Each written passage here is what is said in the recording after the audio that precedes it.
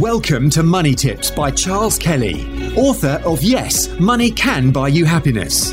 Charles spent over 25 years in financial services, working for banks, insurance companies, and as a qualified independent financial advisor running his practice, before setting up his speaking, consultancy, and property business.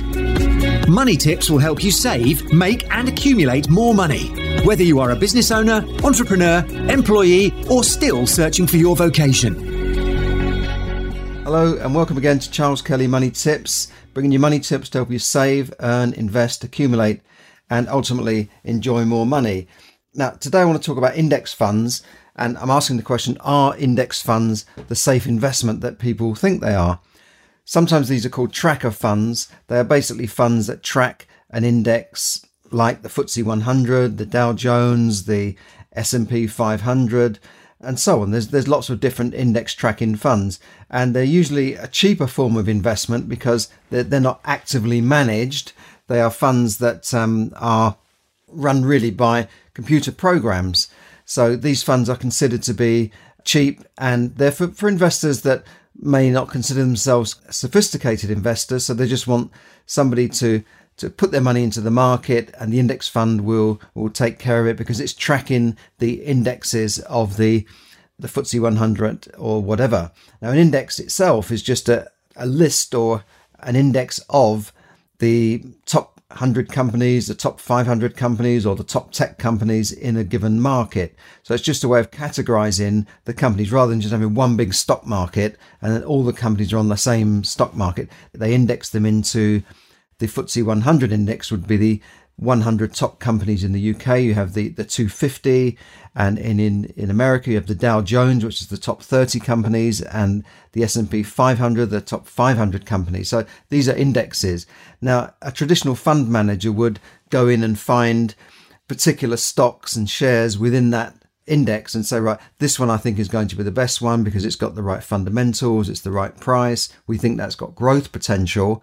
And that's the way a traditional fund manager would work, but they would charge a bit more. They might charge 2% of your investment plus other charges, etc., and administration charges, but on average maybe 2%. And a lot of people don't want to pay this, especially when they're only making maybe 6%, 5%. You're paying 2%, which is roughly a third of the return. Do you get that? It's 2%. It sounds like a small amount, but it's actually it's about a third of what you're making. And over the years, a third of what you're making, if your fund is 100,000, you probably paid 30,000 in charges. That's what I'm saying.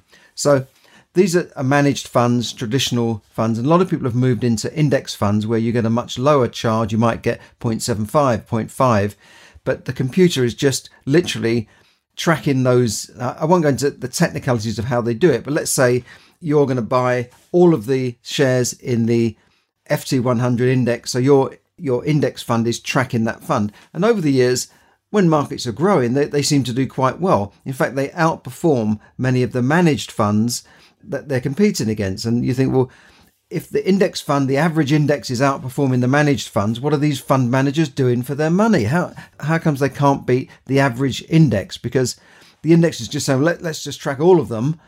And the managed fund should be able to beat that because he or she can say, well, that share is no good. I'll pick one of the better ones rather than just going even below the average. And of course, the average includes the worst performing and the best performing shares. Now, the reason I mention this is because there's been an article in Bloomberg recently where an investor called Michael Burry has criticized index funds and thinks that they're not very safe and thinks there's a big bubble coming. Now, Michael Burry, you may have seen the film The Big Short, and he was featured in The Big Short, and he's one of the people that predicted the 2008 crash because he said he knew that all of the fund managers were buying into what's called CDOs just before a crisis. And these CDOs were made up of loans called subprime loans made to people that couldn't previously pay their mortgage and they were lending them more money. And what happens with mortgages is they're bundled up into a package and sold on to investors looking for a return. And he predicted that this bubble was going to burst because they were not only selling on these loans, but there was all sorts of derivatives attached to them. And he just predicted that these bubbles would burst. Now, he is saying that the same thing is happening or will happen with index funds, because so much money is going into index funds, mainly because they're moving out of the bond market, which has very low rates of return. So if you're a pension fund manager, you've got to try and achieve a growth rate for your pension fund holders. You're looking maybe for 5%, and you're not being able to achieve that in the bond market. And the reasons why the bond market is low, because interest rates are low, because governments are keeping interest rates artificially low. And a lot of money is piling into these index funds. And he feels that there's more money going into the index funds than there are shares available. So it's just like a big gamble. And if the market were to go down, all of these index funds would automatically be selling, because they're tracking the index. And a lot of these funds would just automatically be sold by computers.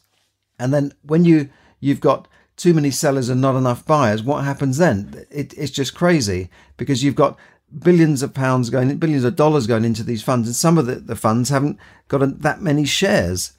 So he said this is very much like a bubble in synthetic asset-backed CDOs before the great financial crash, in that price setting in the market is not done by fundamental security level analysis like a fund manager, but by massive capital flows based on Nobel approved models of risk that have proved to be untrue. And he said here, the dirty secret of the passive index funds, whether open-ended, closed or ETFs, which is exchange traded funds, is the distribution of the daily dollar value traded amongst the securities within the index they mimic. And he talks about the Russell 2000 index, for instance, is a vast majority of stocks are low volume, lower traded stocks. And he said, today I counted 1,000 stocks that are traded at less than $5 million in value every day. And that's over half of them are actually 4, 5, 6 stocks that are traded less than $1 million during the day. It means that the amount of trade that is done in these stocks is less than $1 million. Yet, through these indexation and all this money piling in and passive investing, hundreds of billions are linked to stocks like this. The S&P 500 is no different. The index contains the world's largest stocks, but still 266 stocks, over half of them are traded at under $150 million today. That sounds like a lot, but trillions of dollars in assets are globally indexed to these stocks. The theatre keeps getting more crowded, but the exit door is the same as it always was. And all of this gets worse when you get into a situation where even less liquidity in the equity and bond markets globally. So what he's saying is the theatre is using the analogy of a theatre, a cinema, where it's getting more and more crowded. And if you try to rush out during a crisis, during a fire, and you've only got one exit door, there's going to be a problem. So he's saying it won't end well. Potentially making it worse is the impossibility of unwinding derivatives and naked buy and sell strategies used to help many of these funds pseudo-match flows and prices each day. The fundamental concept is the same as the one that resulted in the market meltdowns in 2008. However, I don't know what the timeline will be. Like most bubbles, the longer it goes on, the worse it gets. And what he's saying here is that there's a big problem coming with these index funds. And I certainly wouldn't be putting my money into index or tracker funds because of this very, very reason that he's come out with here. And what's happening here, with this money pouring into these index funds, obviously that money gets onto the market and pushes the value of the stocks up. So you think, Donald Trump said the stock market's doing well, and the stock markets are up at the moment, but it doesn't make sense. It's because more and more money is piling into it, artificial money in a way, that's pushing these prices up, when the fundamental value of the stocks is lower than the price that people are paying for them. And it's just like a house. If people keep paying more and more for housing, but the underlying value is lower, something's got to give, the bubble's got to burst. And that's what I think will happen. But I can't tell you when it will happen. Otherwise, I could have a big short bet myself on it. But something's not right in the market. I don't think we've fully recovered from 2008. Basically, the only way they've stopped the crisis of 2008 getting worse and causing a depression is how? By printing money, quantitative easing. They're printing billions of dollars of money. Even last week, the American government, the Federal Reserve, were pumping money into bonds, really to keep the bond market artificially going and to keep interest rates low. They reduced interest rates. So all of this interference doesn't really make sense. And I think it's not looking good for the market as a whole and for the world economy, because printing money, we saw this in the 30s with Germany. They printed money and eventually they were carrying around wheelbarrows of money. And the joke was that, people would steal the wheelbarrow and leave the cash because the wheelbarrow was worth more than the money. We saw hyperinflation again in Zimbabwe, where people were in a restaurant and they were changing the prices during the meal. They kept changing the menu prices during the meal. And in supermarkets, things were going up at 1,000% a day. And they were changing the prices on the shelves constantly before people could buy the stuff. And that's what printing money eventually does. Something's got to give. You can't just keep printing money that doesn't really exist. All right, they don't print it in terms of printing dollar and pound notes and giving it to everyone. They print it in terms of propping up bond markets and propping up the markets and giving money to banks, which doesn't filter down to you and I, to the ordinary man in the street. So something's not right. Something's got to give. So I'll explain today the word of the day and what an index fund is. An index fund is basically a fund that tracks the market. Some of them buy the stocks in the market. Some of them track them through exchange traded funds. So they don't actually own the stock, but they track them by some sort of computer algorithm, and they're basically tracking them rather than owning them. And what we're saying today and what Michael Burry is saying, and you've got to listen to the guy because he predicted one of the biggest crashes of all time. He made a fortune from one of the biggest crashes of all time. So you've got to listen to him. He's saying that it doesn't make sense and a huge bubble is about to burst or coming close to bursting. And I tend to listen to people like that because he was a very good fund manager even before, and he's a very good fund manager now. So thanks for listening. I know it's been a bit technical today, but the basic advice, I'm not giving you actual advice, I'm giving you money tips. I'm not your financial advisor. You've got to talk to your own financial advisor to get advice. But I'm saying that I would not be putting my money into the stock market, and I would certainly not be putting my money into index or tracking funds. I would be taking my money out of these funds and out of the tracking funds. Let me just say one more thing. With these funds, as money's pouring in from pension funds and from savers and that sort of thing, they have to invest the money in the market. They can't sit on the cash. They can't say, well, look, the market's a bit high at the moment. Let's not buy all these stocks and shares. They have to keep putting the money in the market. They can't sit on the cash. So that's the problem. And if the cash still keeps pouring into the market and keeps buying and buying and buying, what happens? The price goes up.